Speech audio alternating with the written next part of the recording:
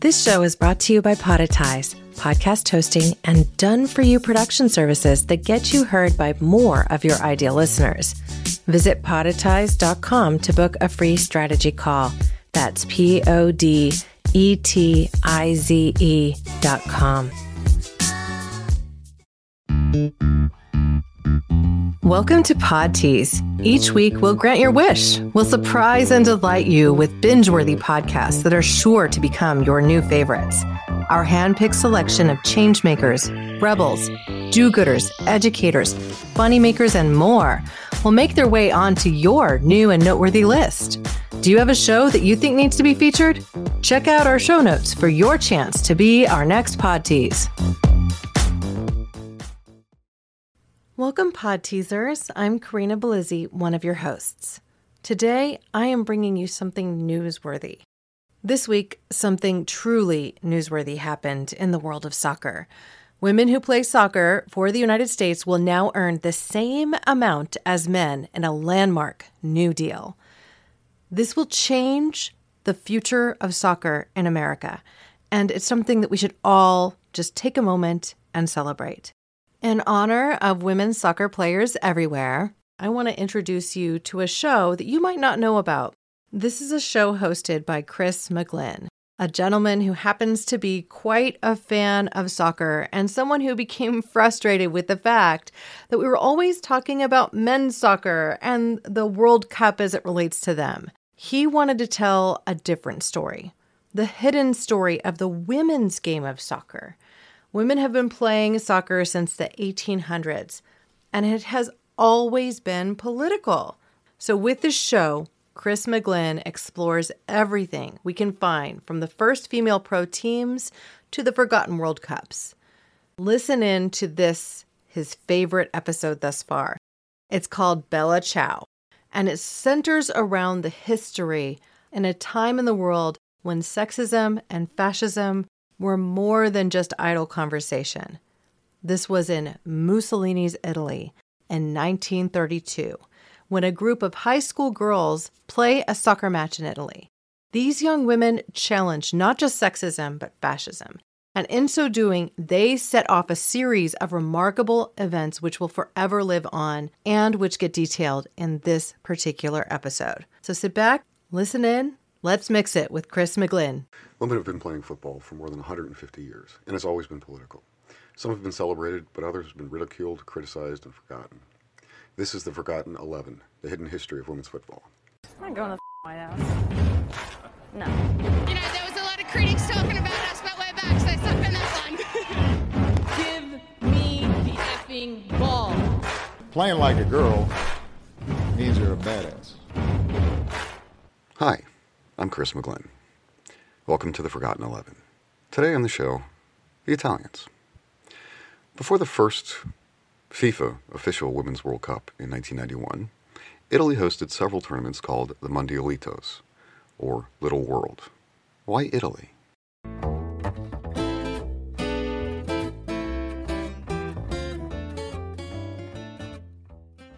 The Gruppo Femminile Calcistico of Milan, or the Milan women's football team, was the first women's football team in Italy. Nearly everything we know about GFC Milan was rescued from obscurity by a gentleman named Marco Gianni. So thank you, Mr. Gianni. You can follow him on Twitter at Calciatrici1933 and follow the show at ForgottenXI. There used to be a BBC series called Connections. The host would start by giving you 5 or 6 random things, like the Battle of Hastings, the cotton gin, paper clips, and the jumbo jet. And then, over the course of the show, he would explain not just that they were connected, but that without the Battle of Hastings, you would never be able to build a jumbo jet.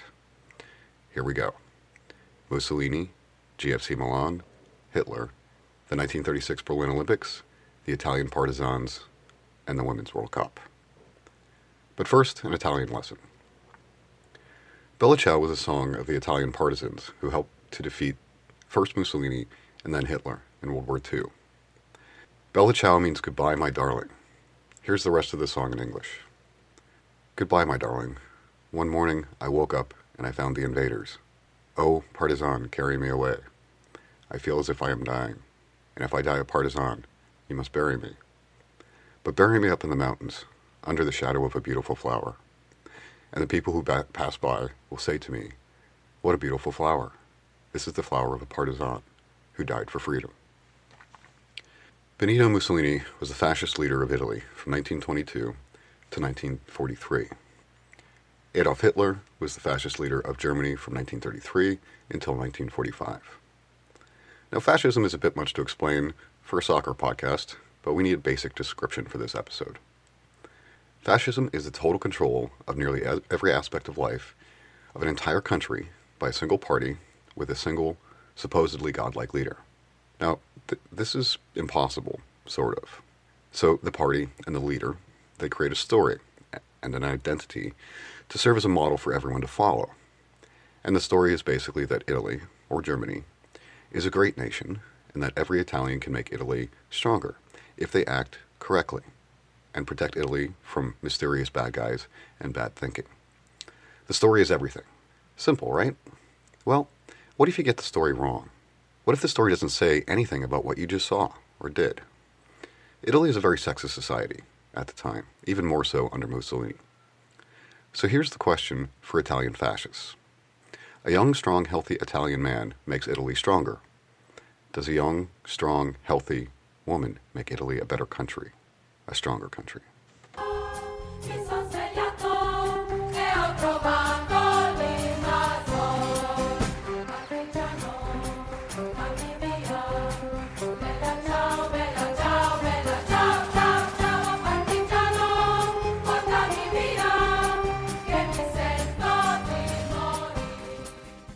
Our story today begins in 1932 in Tuscany, Italy, on the shores of the Mediterranean at a mansion called Via Celestina.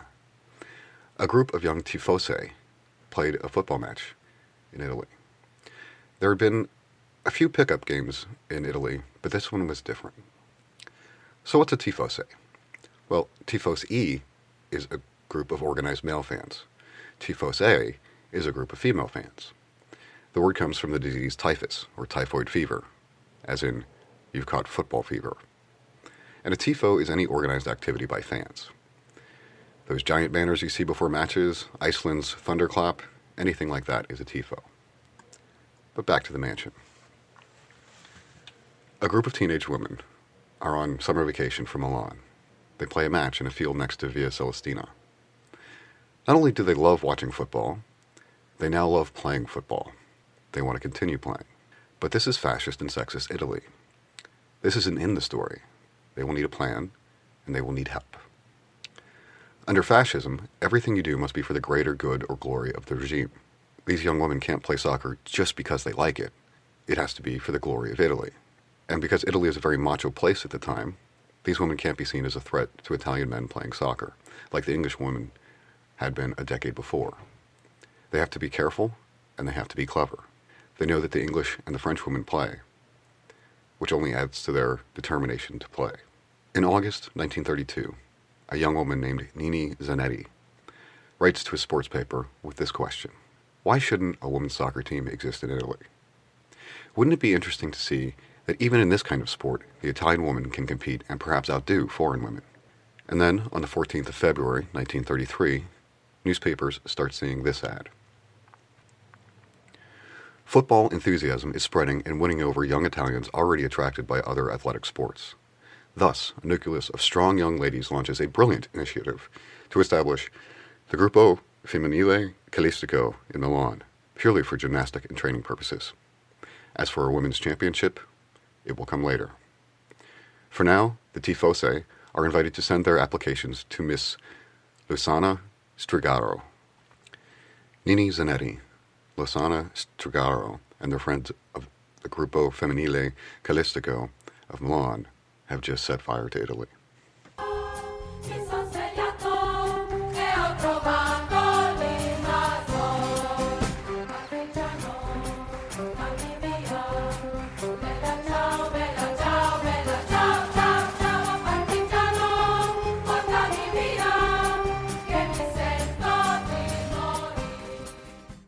Early that spring, a man named Ugo Cardosi becomes their financial sponsor, and he becomes the president of GFC Milan. In English, remember, that's Women's Soccer Team of Milan, or GFC Milan. Callistico means soccer, and these women are now officially calciatrici, female soccer players. Before they can really play, though, they need help. Women's sports is somewhat accepted in Italy, but it was individual sports, like tennis and gymnastics. There aren't many team sports, and football is a celebrated sport for Italian men. So the young ladies start to write to newspapers. When they write, they talk about working together for a common goal, about sacrificing their individual efforts for the common good of the team, about how the success of the team is more important than their personal success. GFC Milan are using fascist rhetoric to show that women playing soccer is the ultimate expression of their dedication to the cause of Italian fascism. They argue that it would be unfascist for women not to play football. And we should point out here, the women of GFC Milan at first were all high school students, and while there's no definite proof they were anti-fascist, none of the players were ever registered in any fascist organizations. Also, they start signing their names to the letters, which is dangerous. If they get their argument wrong, they could be jailed or worse. So, here are their names.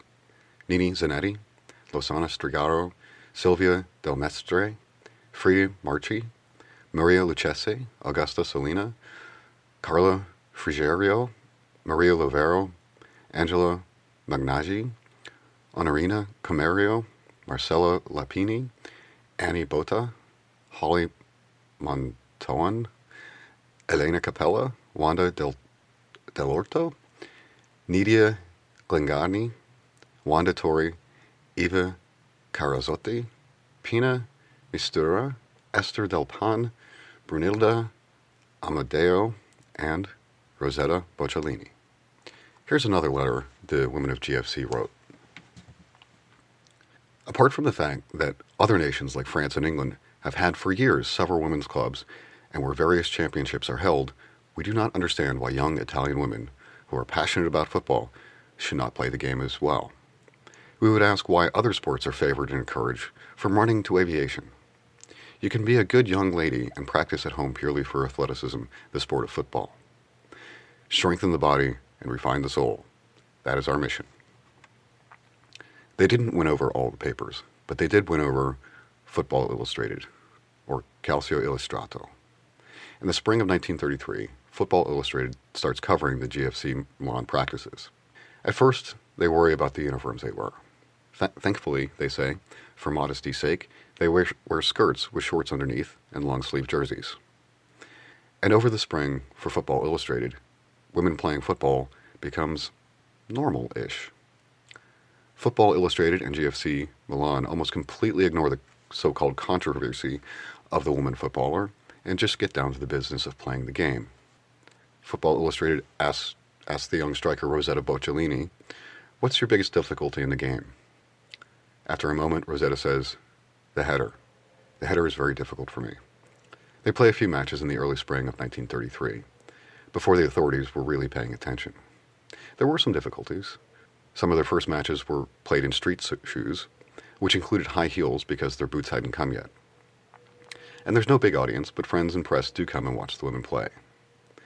There are a few full-page spreads in Football Illustrated, along with photos of the matches. And GFC Milan keeps writing even to the skeptical papers. Remember, they had to ask the government for permission to play. So when they asked the local fascist sports minister, he didn't know if it was a good fascist activity, if it fit the story of Italian fascism. So he sent the women's request to Rome, and to their surprise, on April 1st, Leandro Arpinati, fascist head of Italian sport, said okay. As long as they didn't play in front of crowds, why not let the women experiment? The skeptics, grudgingly, mostly, shut up. Also, there were some different rules, and the new rules were both sexist and fascist, and messed up. So all Italians belong to Italy, right? And all Italian women could be mothers. So they couldn't do anything to hurt their chances of being mothers, which means for the calciatrici, they can't play a ball out of the air, feet only. And they can't play in goal, so they recruit boys to play in goal. And here, there is a further restriction. The boys must be younger than the youngest female player, because sexism. So their goalies, just to be safe, are 12 and 13-year-old boys. By June of 1933, GFC Milan noticed there are other women's teams in Alessandria, Turin, Rome, Parma, Venice, Bologna. All over northern Italy in the spring and summer of 1933, women's teams have sprung up seemingly out of thin air. GFC Milan's letter writing in the spring had inspired women all over northern Italy to take to the pitch. Italian women have caught football fever. The newspapers, even though the matches are played without fans, do show up to watch. Some of the players are winning over the skeptical press. Nini Zanetti and Rosetta Bocciolini are making names for themselves in the press. The press reports that Rosetta Bocciolini is a great striker, scoring 13 goals in 7 practice matches. On the team, there is also her sister Luisa Bocciolini, and the assistant coach of the team is sister Giovanna Bocciolini Barcelona. On June 11th, 1933, GFC Milan play their first official match against themselves. Now, the Italian press had been talking about this for months, and while they were allowed to play, the fascists had said that they had to play away from the public eye. At their previous matches, only friends and family had watched. This time, there were 1,000 spectators, and they played at least one more public match in July. Remember, fascists really like the rules, so this could be bad.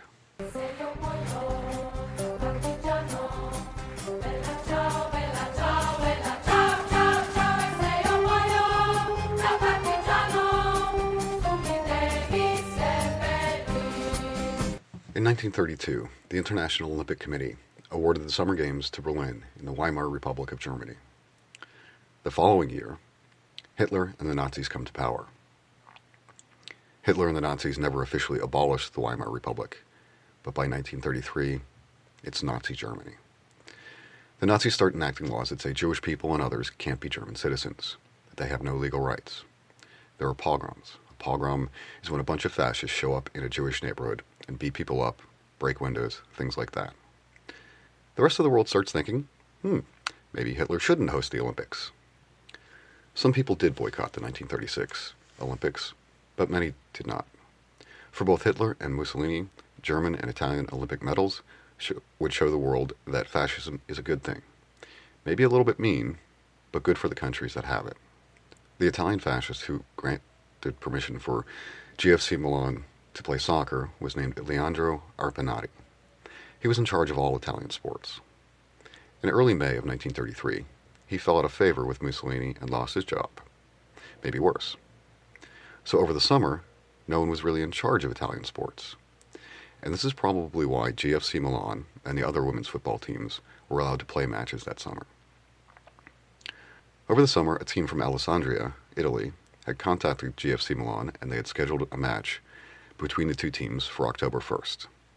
The fascist authorities in Alessandria, knowing that this was a violation of the original terms granted by the government, canceled the match.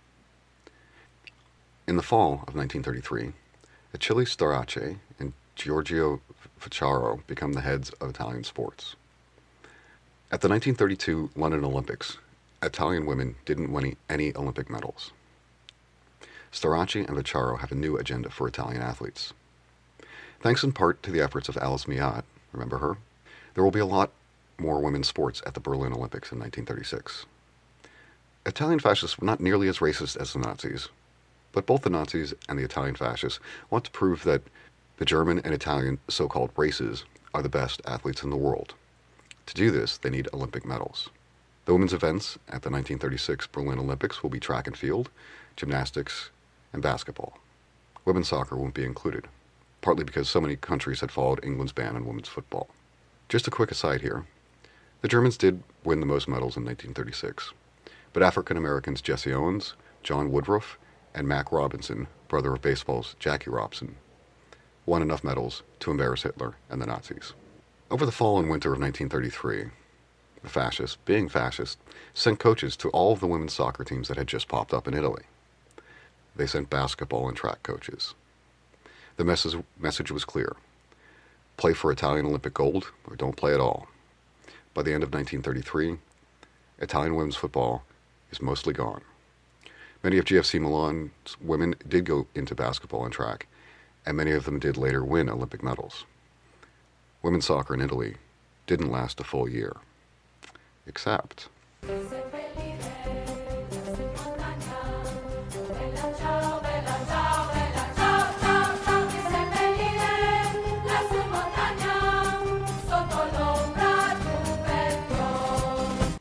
In November 1943, Italy is in bad shape.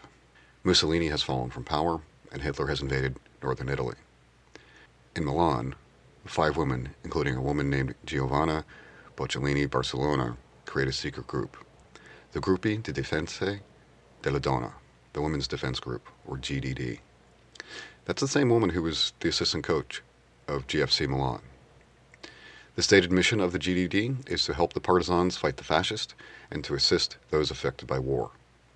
They grow from 5 women in November 43 to 70,000 women throughout northern Italy 18 months later. This is from their charter. The women of Italy, companions in battle, are marshalling for the fight which the Italian people are conducting to save themselves from utter devastation and to hasten liberation, to reconstruct a country that is worn out, ruined by the fascist war, in order to build a new society under the sign of liberty, love, and progress. Over the previous 20 years of fascist rule in Italy, women were mostly seen as just mothers, useful only for their ability to raise strong Italian soldiers. The GDD has had enough of that. Of the 70,000 women of the GDD, 35,000 were combat soldiers and officers.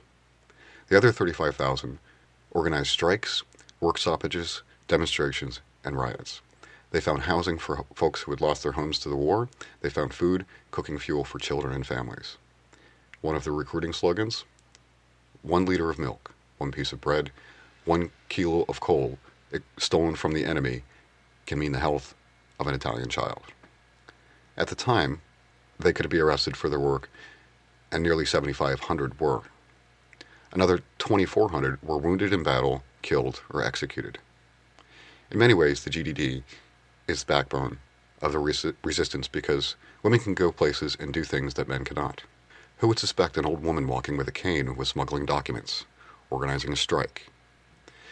The GDD published a magazine called Noi Donna, or New Woman, to push their very feminist agenda to include Italian women in Italian society once the fascists are defeated.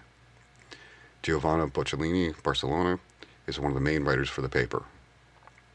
Among other things, they demand the vote and that Italian women are recognized as equals. From 1943 to 45, the GDD make a name for themselves in Italy. So much so that the Allies, the US and England, realize their importance in defeating the Nazis, and the Allies reach out to work with them.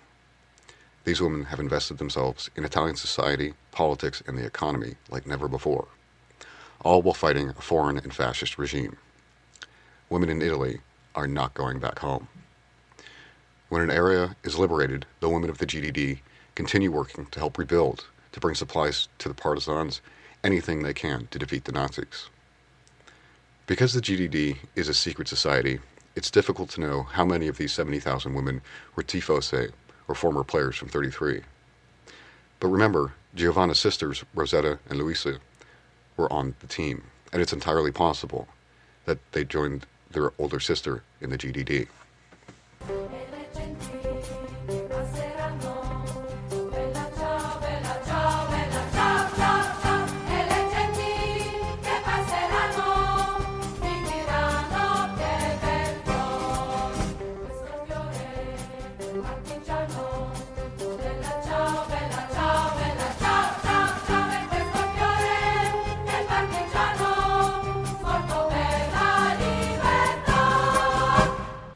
When the war finally ends, the new Italian government recognized women's right to vote and full legal equality. Once life in Italy returns to normal and towns are rebuilt, women go straight back to the pitch. In 1946, 2 women's teams are formed in the town of Trieste, Italy. By 1950, the Italian Women's Football Association is formed to regulate all the teams in Italy. This organization lasts until 1959, but the women keep playing after it's dissolved. In the 1960s, there are women's teams throughout Italy, and not just competing teams, competing football associations. And most important, the matches are popular. Thousands of fans come to watch. In 1968, the Italian women's national team played their first official international match in Viareggio against Czechoslovakia. Viareggio is less than 40 miles from Villa Celestina, where in 1932 GFC Milan played their first unofficial match. And then someone has an idea. Why not have a Women's World Cup? Do you remember Nini Zanetti and Losana Strigato, their letters? Why shouldn't a women's soccer team exist in Italy? Wouldn't it be interesting to see that even in this kind of sport, the Italian woman can compete and perhaps outdo foreign women? Thus, a nucleus of strong young ladies launches a brilliant initiative to establish the Gruppo Femminile Calistico in Milan. As for a women's championship, it will come later. In 1970, Czechoslovakia, Denmark, England, West Germany, Mexico, Italy, Austria, and Switzerland are set to send teams to the very first Women's World Cup. Czechoslovakia withdraws beforehand because they can't get their visas in order, but that's still 8 countries that can manage to send teams. And the English FA ban is still in place. They play matches all over northern Italy in front of crowds as large as 30,000. On the 10th of July, England played Denmark in the semifinal in Milan.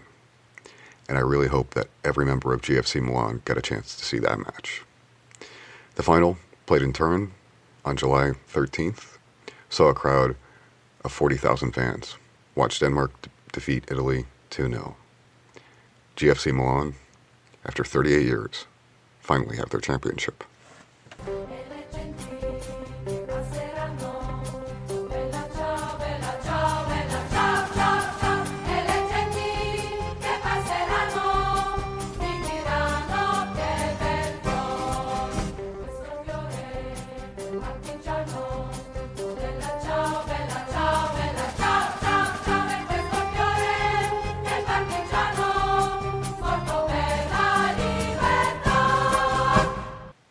Thanks for listening, as always. Thanks again to Marco Gianni for his research. Check the show notes for a link to his Twitter account. You can follow this show at ForgottenXI. If you want to see some pictures of the teams, join the discussion, or find other goodies, join our Slack channel in the show notes. You can find a link to it. If you like the show, please share it with friends or on social media, and leave a review. Next time on The Forgotten 11, the Matildas. Ciao!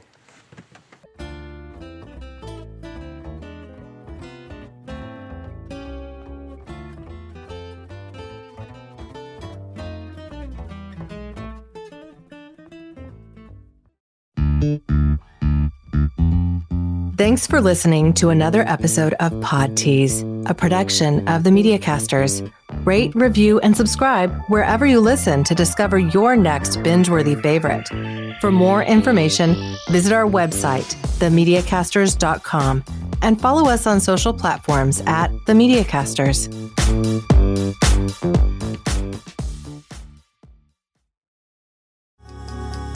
This show is brought to you by Podetize, podcast hosting and done-for-you production services that get you heard by more of your ideal listeners.